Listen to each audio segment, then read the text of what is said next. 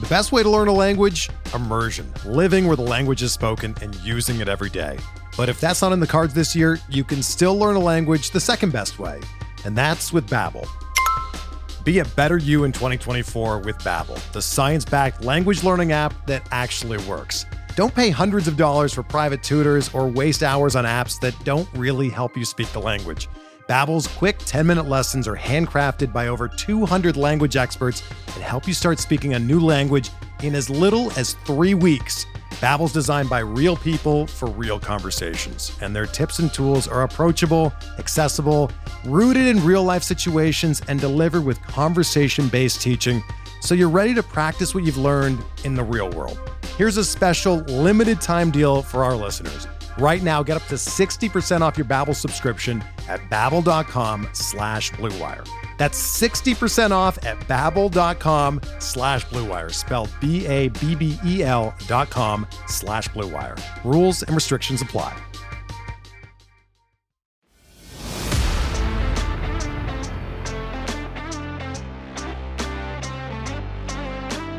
Welcome to this week's People I Sort of Know podcast. I'm Chase Parham, and thank you for all the comments, all the listens on last week's debut episode with Aaron Napier of HGTV Hometown. This week, we're going to talk to Ben Ingram. He's the radio voice of the Atlanta Braves. He's been doing play-by-play for the Braves alongside Jim Powell and Joe Simpson for several years now.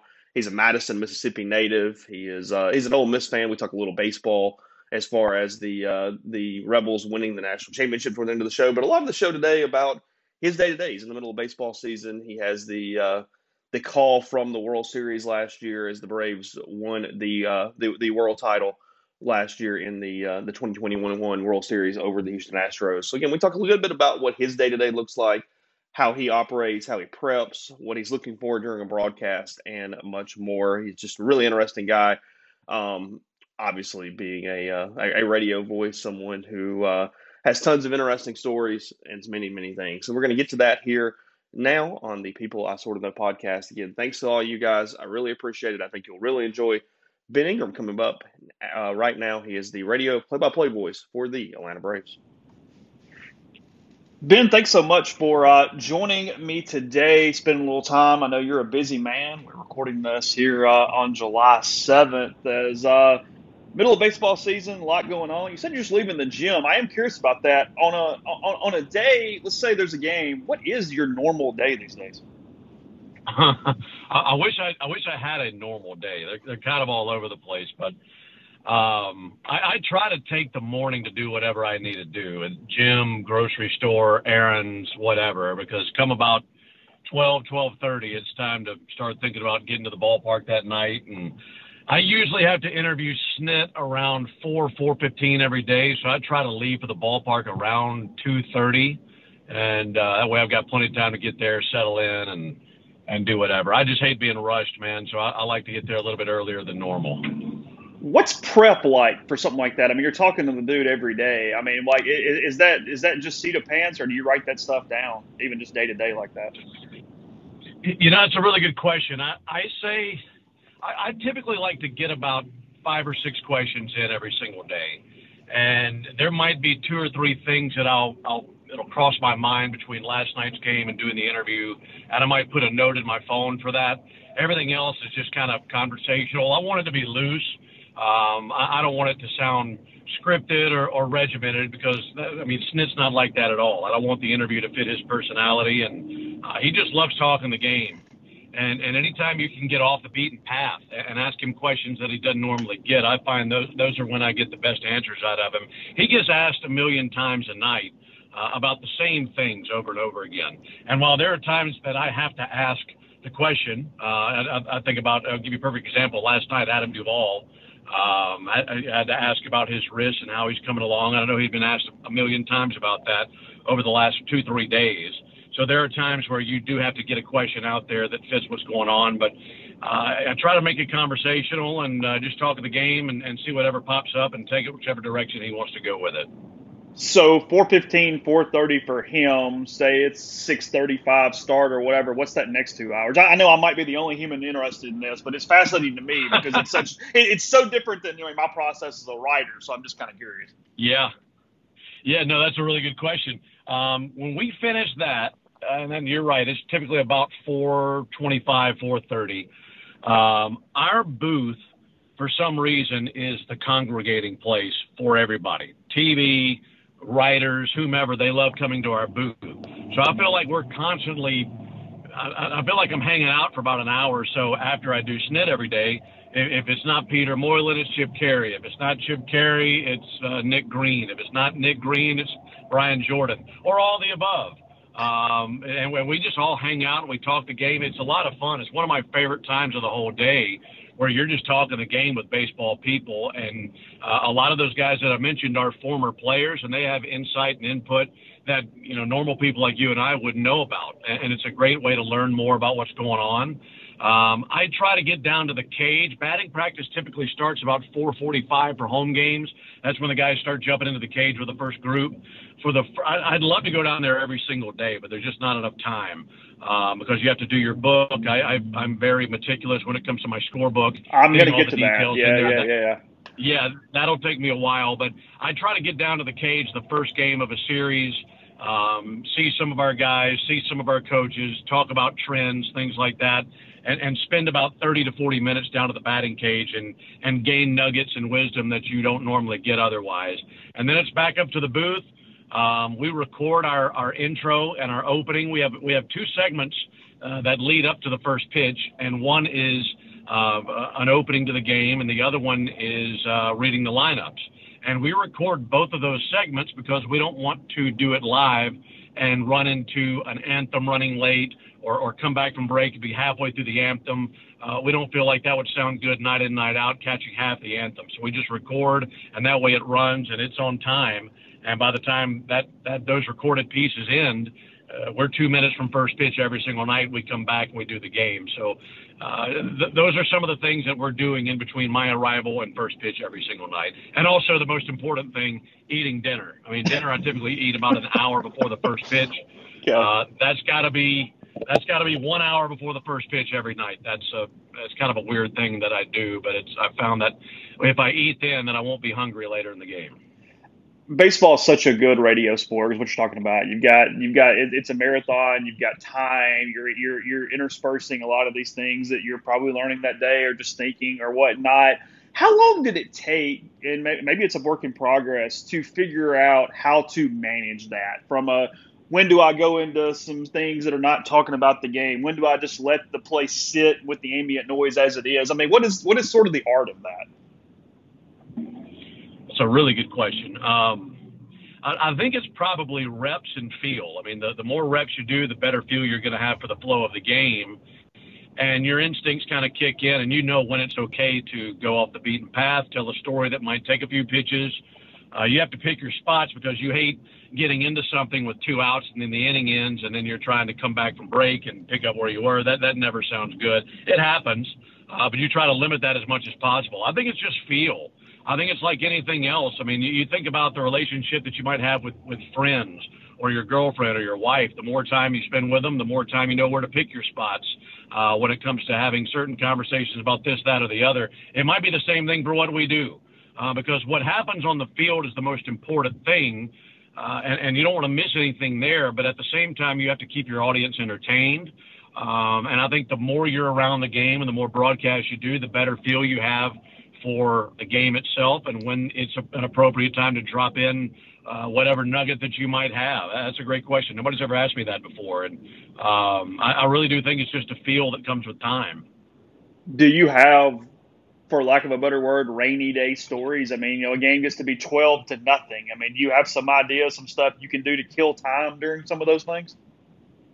A lot of times you do. I mean, I don't say this to pat myself on the back by any means. I just like doing prep. I do a lot more prep than probably most guys. And that's just because I enjoy it. I love the research. I love, going into different wormholes and finding information and stuff that is off the beaten path. I love giving my audience nuggets that they won't get anywhere else. And I challenge myself to find that. And sometimes you come across a treasure trove of information, a long story that's entertaining about a guy. And maybe you don't have the appropriate time to tell the story like that when it's a 3-3 ball game in the 8th inning. But like you mentioned, if you've got a 9-2 game and it's a blowout, it's good to have something there. I have information and prep. I'll use this series, for instance. We're playing the Cardinals for 4 games. So typically a series is 3 games. With 4, I'm doing more prep and I have a little bit more information than I normally would. So I will have something, if that case comes about tonight, where if I've got to dive into something, I can. If I never get around to it, that's okay. I file it away. We play the Cardinals again in August in St. Louis, and I'll have it for then. I file information away after we play a team, and when we play them again, I'll bring it back out, refresh that information, and it's there for me. If you happen to not have something there, if you happen to not have something you want to dive into that can carry you 10, 15 minutes or so, a lot of that stuff you just make up on the fly. When you have somebody there working with you, it's easy to be conversational. It's easy to come up with something, and you both know that, all right, we need to stretch this out. We need to milk this and have some fun with this because it's a 12-0 ball game. And we want people to continue to listen. So I think that's where you tap into the person who you're working with, and that's where it pays to have good chemistry and a good relationship with them, where they know you, you know them, and you can get off into whatever you want to. And I think about working with Joe. Joe's so good about being good with whatever I throw at him. It could be something about the game. It could be something that has nothing to do with the game. And he's so good at that where I can just throw whatever topic at him and he's going to have something to say about it, and we can banter back and forth. So I think that's how you get through those tough nights where it's a blowout game and otherwise no one would be listening. Did that take a little time from a feel standpoint with him to know each other's cadences and things where you might not talk over each other or some breaths are happening? Because I experienced that to some level even in podcasts where if you don't know the person quite as well, it does get a little more jumbled. Does that take time to develop rhythm with somebody? I think it definitely does. Now, I think that rhythm can come quicker with some people. You're not going to have chemistry with everybody. I think you can have – here's the thing. No matter who they put in the booth with me, I will find a way to have some kind of a chemistry with them. I feel like that's something that is that I can do. I can learn a person. I can know where the sweet spots are. I can know where to go and what to bring up to bring out the best in them. That's my job, is to bring out the best in the person who's next to me, among other things. But that does take a little bit of time. I'm fortunate that Joe and I had chemistry right off the bat, and we knew each other for years before we ever even worked a game with each other. Of course, he was doing TV for so many years. I was doing pregame and postgame, so you're around these people. But I feel very fortunate that when you are with somebody every single night, I've worked with some people who have had no problem having good chemistry with and learning their cadences, learning when to jump in, when to not. For us, it's a 3-man booth. 2 of the 3 of us are working every single night. So whether it's me and Jim Powell or me and Joe Simpson, I know that going into those games, those 2 partners of mine are a little bit different with their cadences, when I need to jump in, when I need to interject, what I need to interject. So you kind of throttle back and forth between the 2 partners because they're 2 different individuals. But that definitely takes a little time to come up with and to learn. But once you get it, it's pretty easy. You got it memorized, and you know when you need to do whatever it is with that person that you're working with that night. I knew you were pretty meticulous with your organization and your preparation. What does that look like on a computer? Is it folder for each team? What is our setup here for this amount of information and reports? Man, I wish I was that technologically advanced. I use a computer, but everything that I do, everything that I have as far as notes and prep, that's all written down. And that sounds extremely antiquated, I know. But that's the way that I absorb information, is by writing it down. If I write something down, I will remember it. If I see, let's say, for instance, tonight, Tommy Edman comes up to the plate. If I were just typing in information or whatever, maybe I would be able to absorb that, maybe not. But I've written information down. So even if I have my notes in front of me or not, I see his name come up to the plate. That triggers memories of what I wrote down in my mind, and I can throw that out there. That's just, I learned how to do that. I learned that was what I was good at, and that's just the way that my ridiculously bizarre brain works. So I just go with it. And I've got a desk in my office that's just filled with lineup cards, and that's where I jot down all my notes. When the team produces the lineup each night, the lineup sheet, I write everything on that, and then I keep those. If we're finished with the team, for instance, we just saw the Reds. We're finished with the Reds for the season. I throw away all my notes and get rid of that clutter because we won't see them the rest of the year. But for the Cardinals, we're playing them tonight.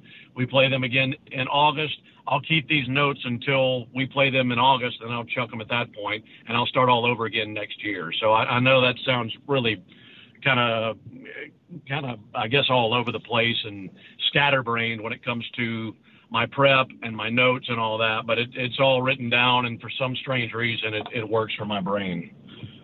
Because it's that deal where, you obviously have tons of this internal memory. If when you play the Nationals, you're going to already have everything. You're not going to be doing the same amount of prep for them that you would if they get back into the World Series and you're playing the White Sox, who are brand new. That's a totally different level of what you'd be doing the day before, 2 days before, or a week before at that point. That's exactly right. And that's, it's easier when you're playing teams in your division. When we finish with this series with the Cardinals tonight, we've got the Nats coming to town for 3, and then we have the Mets coming to town for 3. Well, we see those teams 19 times a year. I want to brush up on, the pitchers that we're facing, what they've been doing, that kind of thing. If there's a player who was injured the last time we faced them and might be coming back, you want to brush up there. But for the most part, you've got all that information already down. That makes it very streamlined when it comes to prepping for a team that you've seen multiple times. And it gives you an opportunity to, I don't want to say that cut a corner, but you don't have to spend quite as much time on prepping for that team. And I think it's very important when you play 162 games in 182 days, it is very important to know when to throttle on, when to throttle off. You'll go absolutely crazy if you go 100 miles an hour every single night. It's just not going to work out, and you're not going to last. So I think that's where you have to go through multiple seasons, learn where you can really press hard, learn where you can take a breather for yourself, know when you need to go to the ballpark early, know when you need to take a day and go in a little bit later than you normally would, or take the late bus to the ballpark on the road. I think there's a steady balance there, and it's all done in ways to keep your sanity through a season and make sure that you don't burn out by August 1. That goes for just your own personal care, too. You're doing this 162 times. You've got postseason. You've got so much travel. But even to the level that I do it, I cover a 56-game regular season that stretched into 70 as Ole Miss went to the College World Series. But, I kind of get done with the baseball season and I go, hey, if I haven't gained weight and my fitness appears to be somewhat of the same thing, that's a win for baseball season. But you've got a lot more months than I do. What are sort of the tenets to kind of make sure you get gym, eating, that kind of thing? How do you manage that on the road or at home? I'll tell you what's the hardest part is when you get home from a road trip. To me, it's a lot easier on the road than it is at home. My days are a lot less cluttered on the road because there are fewer things that I have to do. I go downstairs to the bottom of the hotel. When I'm ready to go to the ballpark, there's a bus there that takes me to the ballpark. I don't have to worry about driving in, parking, any of that stuff. They take us right into the ballpark. A lot of times in these cities, our hotels are in places where there are lots of eating options close to the hotel. And I'm a big breakfast person. I got to get up. I got to eat. I hate going without breakfast. So when I'm on the road, wake up, throw on gym clothes, walk downstairs, walk somewhere to get something to eat, and then I go right to the gym, usually right after that, and try to do what I need to do to make myself feel good. If I'm not exercising, if I'm not eating the way that I need to, that kind of thing, I'll feel run down. That's just me. And I've learned that over the years. I'm 42 years old, and you kind of learn, over time, you learn what works best for you and how you perform best. And once I check those boxes off, I feel like then I can, with a clear mind, turn my attention to work that night, getting done what I need to get done, having the prep done that I need to get done. So for me, it's getting up and knocking out those things that you need to do for yourself.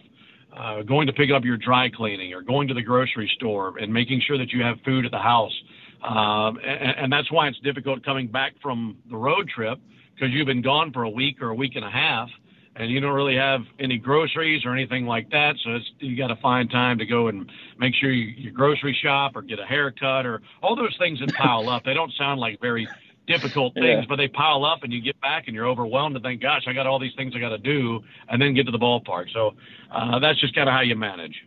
What time do you get out of the park typically for a game that starts 6:30, 7 o'clock? Are you kind of one of those that has to wind down? I mean, you get to sleep pretty easily, or are you up for a couple hours kind of doing whatever? I'm usually up. I mean, if I can be in bed by 1:30, it's typically a good night's sleep for me. I mean, that way I can sleep till 9:30 and get 8 hours of sleep. Some nights that comes easier than others. I mean, I dive into the melatonin every night to try to knock me out and make sure I go to bed. But I mean, sometimes you have an exciting game where, let's say you have a walk-off and it's a 3.5 hour game. It's hard to wind down from that. Imagine coming home from a 9 to 5 job and being in bed by 6 p.m. That just doesn't happen for people. And I think that's the same for us. You can't come home and just go right to bed. I'd have to be pretty exhausted to do that. But it's typically come home, turn on MLB Network, watch the last 2-3 innings of a ball game that's currently on, watch some of Quick Pitch and see some of the other games that are taking place in the league. What do the other teams in our division do? Who's hot? Who's hurt? Those things. And then at that point, you're trying to think about, all right, I need to get in the bed and try to get as much sleep as possible. But a lot of times I'll try to get home and start prep for the next ball game. If I can work ahead, and I might do that half the time. I bet about 50% of the time I'll come home and at least do my pitcher's prep for the next night and be done with that before I even wake up the next day. So there's definitely an unwinding period and probably a good couple hours that take place between getting home and then finally getting into bed. You get home and you turn on, say, a West Coast game and you're watching more baseball. Is that a necessity for your job and the way you prepare, or is that just what you enjoy doing? I mean, what level of that is personal, where you just love the game and you want to watch what's on, versus you feel it's some level of necessary? No, it's definitely a personality flaw. Okay. I mean, it's kind of ridiculous to think you just spent 6 hours at the ballpark. Now you're going to go home and watch more baseball. What is wrong with you? I understand. My girlfriend makes fun of me for that all the time. She'll come over and she'll say, "Are we seriously going to watch more baseball?" And I'll say, "I don't know what else to put on right now. I don't feel like scrolling through the guide. You put on whatever." It's definitely an issue. It's kind of a sickness. But no, I don't know what else to do. We get home and flip on the game, and it's just kind of what you've been doing all day. So put some more on as you wind down the evening. I know my girlfriend hates it, so that's typically when I just give her the remote and let her do whatever. Yeah, my big thing is I'm a little bit of an introvert, even though my job requires me to talk all the time. And when I'm tired, is I'll get finished and somebody will be like, "Hey, so tell me what happened today." And I'm like, do I have to? Can I just sit here? Do I need to tell you? And you have to kind of tell yourself, no, these people are in your personal life. Sure. You need to include them. You need to find that extra level of energy to get to that point. Sometimes it's a challenge, because I get that. Sometimes you just kind of want to go, "Hey, I don't know, just do what you want and let it be what it is." You alluded to it. I am so envious of your handwriting. Maybe more than anything, Ben, is I am left-handed. I should have been a doctor the way I write, and your scorebook is pristine. I am envious to a level that I don't know how to explain to you. Well, it is kind of weird. I mean, I'm not a neat freak. I like things to be in order, but if my place isn't immaculate all the time, it doesn't bother me. However, with my scorebook, if there's a lineup change, Chase, there's nothing I hate more than a lineup change 10 minutes before first pitch, and I have to take white out to the scoreboard. It bothers me all night long. Speaking of personality issues, yeah, but I don't know. I like to look down on a finished product and see that I've got everything top to bottom neat and orderly, and I like looking at these scorebooks down the road. I mean, there are times in the off season I'll go grab a scorebook from 7-8 years ago and just thumb through it for 10 minutes and look at, what happened on this random night versus this random team, and think about this player, wonder what that guy's doing now, or, it was cool to have this guy's game, or things like that. So I like for them to tell a story. I'd like to think that one day, long after I'm gone, it'll be cool for somebody somewhere, whether it's a family member or maybe here at the ballpark or somewhere, they've got my books and they can tell the story one day and keep a good record of what happened when I was calling games. And I just like for it to be neat and orderly, and it is a little bit over the top sometimes with how neat and orderly I want my book. Hey, it is a resource because I'll tell you today, David Kellum has kept every scorebook he's done since 1977 for baseball. And if I need That's something, awesome. I will call him and go, hey, I'm writing about this, whatever. Because I'll give you an example. So when Ole Miss, I guess a couple years ago, they finally beat LSU in Baton Rouge 2 out of 3 in baseball. And the last time they had done that was 1982, prior to 2019. And I said, hey, I'm writing a story on that 82 series in Baton Rouge. What do you have? And he's like, well, I've got everything. Hold on. And here's the scorebook, and here's the entire thing. And I got the whole gamut of information. So no, it's a resource. And yeah, I'll include a couple photos. You tweet them out from time to time for the listeners, but it's also it's your job. I mean, if everything's not organized, you have to know where to find it too. I would assume that it's probably evolved a little bit on how you keep the book over the years. You're probably keeping it a little bit different than you were when you were doing the Mississippi Braves 10, 12 years ago.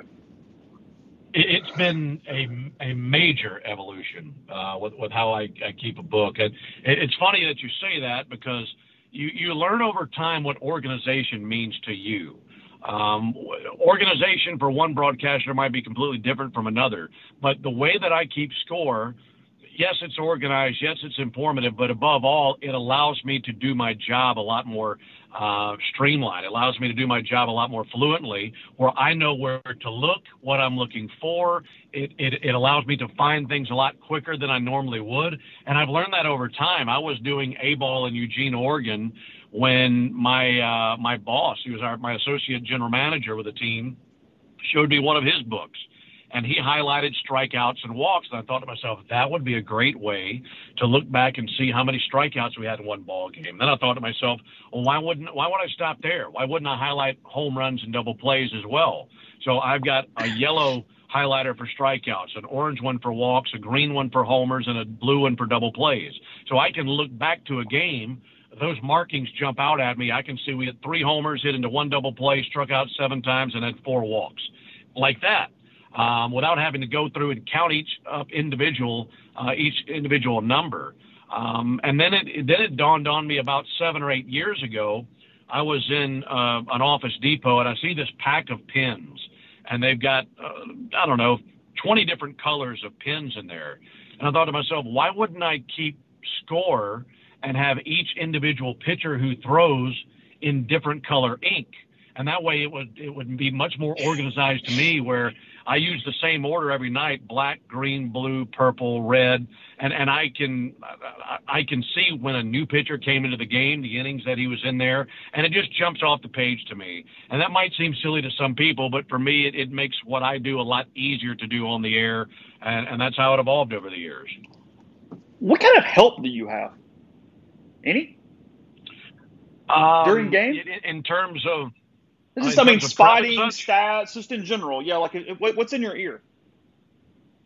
Well, our producer, Jonathan, if there's a stat that comes up in the middle of a game, he'll print that out and put it in front of us. That might happen 2 or 3 times a homestand, maybe. It doesn't happen a lot. You know, we get game notes every single day from the media relations departments for each team, and you take whatever you like out of that. But for the most part, I'm finding things on my own and just have an inquisitive mind and find myself going down rabbit holes to find certain things. So that's kind of how it all comes together. What was the first game you announced ever? What level? What'd you do? It was September 3rd. I'm pretty sure September 3rd, 1998.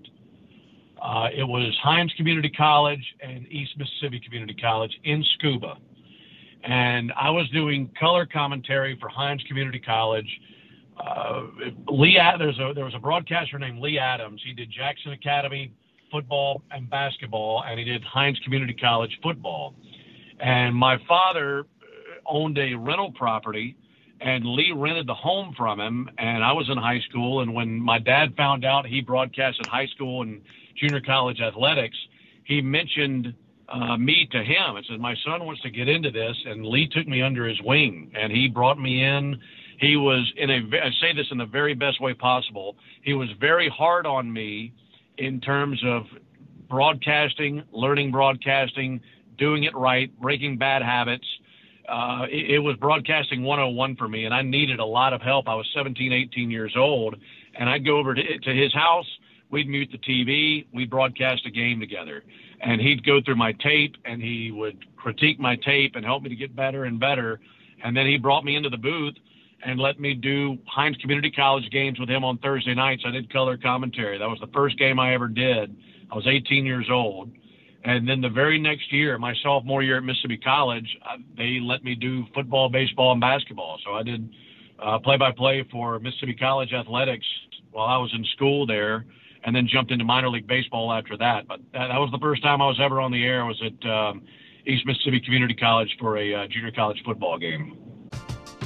We're driven by the search for better. But when it comes to hiring, the best way to search for a candidate isn't to search at all.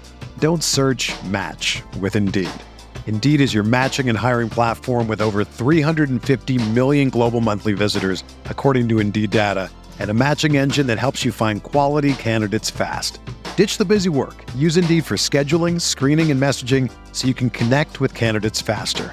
Leveraging over 140 million qualifications and preferences every day, Indeed's matching engine is constantly learning from your preferences, so the more you use Indeed, the better it gets. Join more than 3.5 million businesses worldwide that use Indeed to hire great talent fast. And listeners of this show will get a $75 sponsored job credit to get your jobs more visibility at Indeed.com/Blue Wire. Just go to Indeed.com/Blue Wire right now and support our show by saying that you heard about Indeed on this podcast. That's Indeed.com/Blue Wire. Terms and conditions apply. Need to hire? You need Indeed. Whether you're a world-class athlete or a podcaster like me, we all understand the importance of mental and physical well-being and proper recovery for top-notch performance. That's why I'm excited that Unified Healing is sponsoring podcasts on the Blue Wire Network. Unified Healing is a new and super innovative global network of wellness centers powered by Energy Enhancement System, or EE System. If you haven't heard of the EE System yet, then you'll want to listen up. This technology promotes wellness, deep relaxation, purification, and rejuvenation.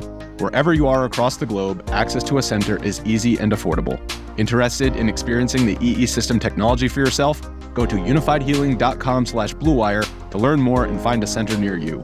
That's unified, UNIFYD, healing.com/Blue Wire. No material or testimonials on the Unified Healing website are intended to be viewed as medical advice or a substitute for professional medical advice, diagnosis, or treatment. Always seek the advice of your physician or other qualified healthcare provider with any questions you may have regarding a medical condition or treatment and before undertaking a new healthcare regimen, including EE System. Who won? That is a great question. I do not remember. I'd have to look it up. I have no idea. I just remember being extremely nervous, and I just wanted to do really well. I've always put a whole lot of pressure on myself, even from day one. I mean, this goes back to, Little League ball. I just wanted to be the best no matter what I did, and I just put a lot of pressure on myself. And I remember driving over there that night thinking, gosh, you never know who could be listening to this. And I was probably a bit naive, but I just wanted to be really good in case somebody out there was listening and wanted me to come and, be the number one guy for their school or for their team. So that's how I approached that night and every night since then. And I just remember being very, very nervous about that game. I had a semester where I switched my major from journalism to political science and then realized I didn't want to be a lawyer pretty quickly when I started working in a law office when I was in college. Did you get to a point ever when there was something else you contemplated doing, or has this pretty much been one streamlined thing since that point? I mean, I guess it's the same question. I mean, when do you know for sure, hey, this can be a career? Mm-hmm. Well, I never had a plan B, and I just got lucky, Chase. If this hadn't worked out, I don't know what I would have ended up doing. I'm very average at everything else that I've ever done, and when I was doing minor league baseball, minor league baseball doesn't pay anything. I had 5 different jobs when I was calling Mississippi Braves games before I came to Atlanta. I was doing voiceover work on television commercials for Comcast there locally in Jackson. I have an uncle who does cabinetry and construction. I was doing work with him. I was doing high school football, Mississippi Braves. I had a sports talk show that I did every afternoon, and I don't know that I would have enjoyed doing any of those things as a career. I just knew that when I was a kid, that for some reason, I had a magnetism towards broadcasting. I was very into listening to broadcasts, and it didn't matter who it was. I remember being a kid and listening to DK for the first time and hearing him. The first time I remember hearing David was the Ole Miss Arkansas game where Ole Miss stopped him at the goal line as time expired. I was in Louisville, Mississippi. I was riding with my parents. That game was on, and I just remember thinking it was so exciting listening to that play. I listened to Jack Crystal. I listened to Bill Wahlberg doing Jackson Generals games. And I don't know, I couldn't get enough of listening to those guys and thinking how cool it was that they were on the air calling games that I couldn't be at. And it drew me in from a very, very young age, and I just knew I wanted to pursue it. And fortunately for me, one door opened to the next and to the next and to the next. And I didn't mind the odds. I mean, I heard people tell me all the time, well, there are only 30 major league jobs. The odds of getting one are very, very low. But I just thought, and maybe this was reckless thinking, but I just thought I was the exception and not the rule. I thought if I outworked everybody, that it would just work out for me. And I just got fortunate that it did. Right place, right time, very blessed, timing, all that stuff. And for some reason, it just worked out. Yeah, when you finally get the Braves gig, you moved to Atlanta for the pre and post. I mean, that had to feel like a player getting called up in a way. If you're doing cabinetry work and God knows what else on the side, and all of a sudden it's, hey, I'm going to go do TV for the Atlanta Braves. I mean, that's got to be whatever our version of a player getting that call looks like. Man, it felt like hitting the lottery. Yeah. It really did. Because here was the biggest thing about that. When I got the job, yes, I was doing pre and post game, but I was also going to be the fill-in play-by-play guy. So when I got the job, I didn't know exactly when, but I knew at some point that summer I was going to get to call big league games. And that was such a game changer for me. That blew my mind because I had just spent 7 seasons doing minor league ball, dreaming of doing big league ball every single night. And there were nights in ballparks with 10 people in the ballpark where I felt like I was light years away from the big leagues. And you really don't know how close you actually are, but it just feels like you just feel so far away. So when I got the job, all I could think about was this is the summer. This is the year. This is going to happen. I'm going to get to call big league games. And the very first game I got to call was April 29th of 2011. It was the Braves and the Cardinals, and I was going to get to take over in the 4th inning. So when we finished the top of the 3rd inning, I knew who my first batter was going to be for the next inning. And I'm looking down and, oh my gosh, Albert Pujols is going to lead off the 4th inning. And the first batter I ever called in the big leagues was Albert Pujols, who is arguably the greatest player of the last 30 years in the big leagues. And that was just overwhelming to me. He got a base hit to left field. And every time I've called a game that had Albert in it ever since, I've thought about that first at bat, that first game. Thought about it last night. Albert was in the lineup last night for the Cardinals. He had 2 base hits last night, and twice I thought about that very first game that I called back in April of 2011, and just thinking how cool it was to start off with a player like that. I mean, it could have been anybody. It could have been, Nate McLeod or somebody that you would have, not remembered. But it was a future Hall of Famer, and that just felt nothing against Nate. I love Nate. Yeah, sure. No. But it's just so cool to think that it's somebody that people will know and remember, and one of the greatest of all time.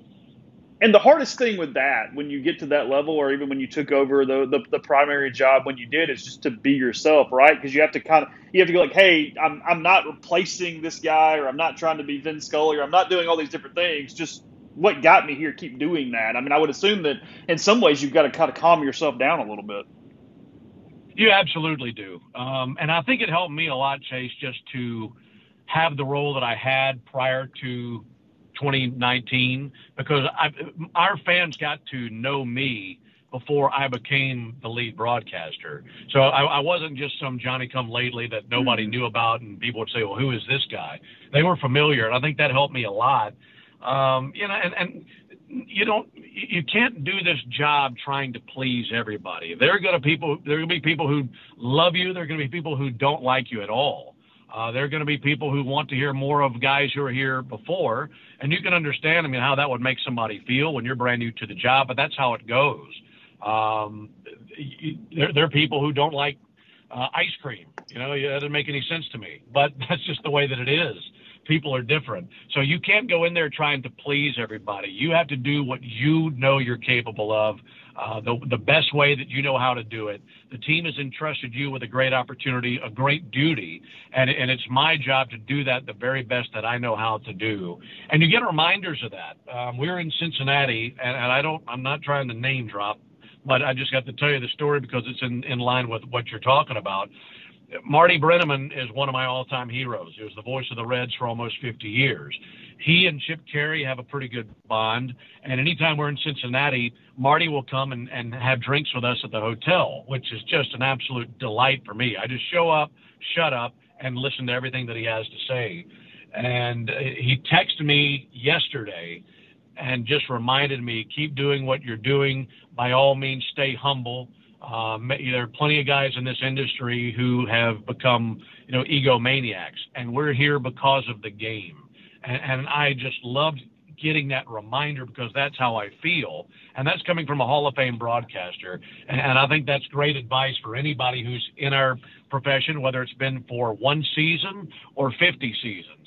That's a great reminder routinely to know that we're here because of the game. And it's our job to make the players on the field the stars. It's our job to bring attention to them, what they're doing, and ultimately to take our game to our listening audience. And it's such a tremendous duty and joy to do that every single night. How much of it was spontaneous, and how much had you thought about what your call would be at the end of the World Series final game last year? I know it's a cliche question, but I'm just curious. No, it's a great question because here's the thing. If that were a 3-2 game going to the bottom of the ninth inning versus the 7-0 game that we had going to the bottom of the ninth inning, the answer to that question is totally different. If it's 3-2, I have no idea what's going to happen. The game happens, the play happens, you make the final call, and whatever comes out, comes out. When it's 7-0 after Freddie goes deep in the 7th inning, we come back from break in the 8th inning, and the first thing that goes through my mind is holy smokes, this is happening. It's happening tonight. We're not losing this game. And here in about the next 30 minutes, you're going to call the final out of a World Series. So the first thing that went through my mind is don't panic, calm down. Make sure that you get everything right. And that's what I kept telling myself the whole time. And I am adamantly against scripting calls, writing calls down. I've heard other broadcasters do that. I feel like it never comes out the way that they want to. And I just wouldn't be talented enough to watch a play and then pick up a sheet of paper and start reading. So all I was telling myself was make sure that you timestamp this thing with the year. I want the year in the call. I want people to listen to this 50 years from now, 100 years from now, and know this was the final out of the 2021 World Series in Houston, Texas, between the Braves and the Astros. I wanted that historical information time-stamped into the call. When we get to an 0-2 count, it's Will Smith looking for one more strike. And like a lightning bolt chase in my mind, the phrase, "Is this about to happen?" shoots into my mind. And I think to myself, that's it. That's what I'm going to say if we get the final out right here. And sure enough, ground ball to Dansby Swanson. And if you listen to the call, he dekes me out for a second. He wanted to go to second base, and Ozzie was not there to cover. Ozzie was already celebrating, like the game was already over. And Dansby dekes to second, and then he throws to first base. So I sit on the word "he" for what felt like an eternity. It was probably about a second. But as a grounds ball to Dansby, and I never have a verbal pause like that, but I thought he was about to go to second base, and I didn't want to get it wrong and say he goes to second. No, he goes to first. So I just sit on this lengthy "he" for like a second and a half, and then I say he throws to first base. Is this happening? And then everything else that happened after that was just off the cuff. And if you watch the video, we had a video running in our booth. And Jay, Chad, and Joe are just losing their freaking minds. Jay, Chad just about throws out Joe's back because he leaps into his arms. Joe said after the game, he's like, I felt like I was trying to catch a cannonball when you jumped into my arms, because Jay, Chad's not a light kid. But if you watch the video, they're celebrating. I had no idea all the things that were going on around me with how much they were jumping around, all the movement. I don't think I blinked for about 2 minutes. I was so locked in and wanted to get the call historically accurate and get all the details accurate that it can be a call that still tells the same story decades down the road. And it was definitely a relief to have it done, have it historically finished, and that call was done. And I was just so glad that it came out the way that it did, and I didn't get any of the information wrong. You listened to it after and went, okay, I got that one as right as I could. Felt good about it? I felt great about it. Yeah. I went back and listened to it when we got on the bus. I didn't hear it until we got on the bus to go to the post-game party. And I just remember having a big smile on my face, knowing that I didn't give the wrong score or say the wrong player or anything like that. I just felt so accomplished that I was able to deliver that call and get all the information accurate and match what was happening on the field with my voice. I felt like I did that and did it to the best that I could. And I hope I get to do it again, because once you've done it once, all you want to do is do that every single year. I get it's way different in so many different ways, but there are a few comparisons. Atlanta winning the title last year, you're in the middle of this season, Ole Miss just winning the College World Series. How has the mood shifted just around the place for a team trying to defend versus win the first time? I mean, is there something kind of intangible? I mean, do you notice any sort of mood or attitude sort of adjustments just around the park and around the people this year? Yeah, I think a couple of things jump out. I think within the clubhouse, there's certainly a confidence and a group that's not going to panic no matter what. I mean, if you can win the title last year with everything that they had go against them, there's never a reason to panic. And it's a very, very confident bunch, and I think that goes a long way. I think they know now what it takes. And if they can just get into the postseason, which it looks like, at least here at the halfway point, they're on track for that. If they can get in, they know how to win come October. And I think accomplishing that helps you in the years to come. I mean, go ask the Dodgers. Go ask the Astros. Once you're in there, it's like you don't have the same jitters, per se, in the division series or the championship series that maybe you have in years past when it's your first time there. You have an expectation. I think that goes a long way for our ball club, and I think that confidence and having accomplished that already will help them even more so this coming October if they can get into the postseason. I think around the ballpark with the fans and such, number one, the crowds have been unlike anything I've ever seen. We're 35,000 plus every single night. We've played about 40 home games. We've got about 20 sellouts. So that's 20 times we've been 40,000 plus. The Dodgers are the only team that are ahead of the Braves in attendance, and their ballpark holds 10,000 more people than ours does. And I just think the attendance has been incredible. People have come to the ballpark, whether it's a rainy Tuesday night or whether it's a Saturday night versus the Dodgers, and they're there. It has become the place to be in Atlanta. It is such a hot spot. I think when you consider what the team is doing, how great the ballpark is and how much it's been enjoyed by the fans, and then the Battery as well, it's just become the place to be. And people who don't even know anything about baseball want to be at the ballpark because socially it's the place to be in Atlanta right now. And I think it's so much fun to be a part of that, knowing that we're right in the middle of it all. So that's the biggest thing that I have seen. And we've done fine in attendance ever since we opened up the ballpark to begin with. But adding a championship in there, everybody wants to be a part of that. And the Braves are so unique from the standpoint of pulling from an entire region of people rather than just a city or just a state. There really aren't too many other teams that have the geographical footprint that the Braves have.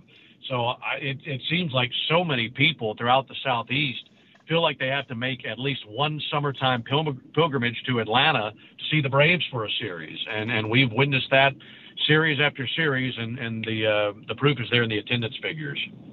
Yeah, because at one point you either did or had the largest radio footprint, right, in Major League Baseball. Did I see that somewhere? We go back and forth, Chase, with the Cardinals year after year. One year they'll have 152 affiliates. We'll have 148. And then the next year, maybe we'll have 155, then they have 149. It kind of fluctuates back and forth. I think as it stands right now, we currently have the largest radio network in professional sports. I think we're up just shy of 160, and we might have 2 or 3 stations more than St. Louis. But it's our 2 radio networks back and forth. Did you follow much of Ole Miss's postseason run? I did. When they went to Miami, I remember thinking, well, maybe they know that Arizona team. They saw them last year in the Supers, and maybe that'll help them out. And they did, and they blitzed through that regional, and that's when it got my attention because I knew, okay, they're going to play Southern Miss in Hattiesburg. That's going to be huge. And then they don't give up a run and go to the region or to the College World Series. And I was very curious to see how it would play out because I know lots of people who are a lot closer to it than I am. And from what I could gather is if they didn't make it to Omaha, there would be people inquiring on perhaps needing a new coach moving forward. Yes. I think there are people questioning whether or not Mike Bianco was it moving forward past this season. And if they do go to Omaha, then maybe that answers some of those questions. So I was thrilled to see them go to Omaha. And my thought was, okay, well, at that point, that solidifies having Mike for however long he wants to be there, another trip to Omaha. But we're having a conversation, Joe Simpson and I are, and he walks into the booth one day. This is before the College World Series started. He's an Oklahoma alum. And he says, I like our chances for you and me to meet in the championship series. I said, really? He said, Ole Miss hadn't given up a run. They hadn't lost. And he said, and we're as healthy as we've been all year. And sure enough, that's what happens. And we had a little wager on it with the championship series, so that was a lot of fun to watch. But to blast right on through the postseason, the regionals, the super regionals, and the College World Series, and lose one game? Mm-hmm. That was incredible. So I thoroughly enjoyed it.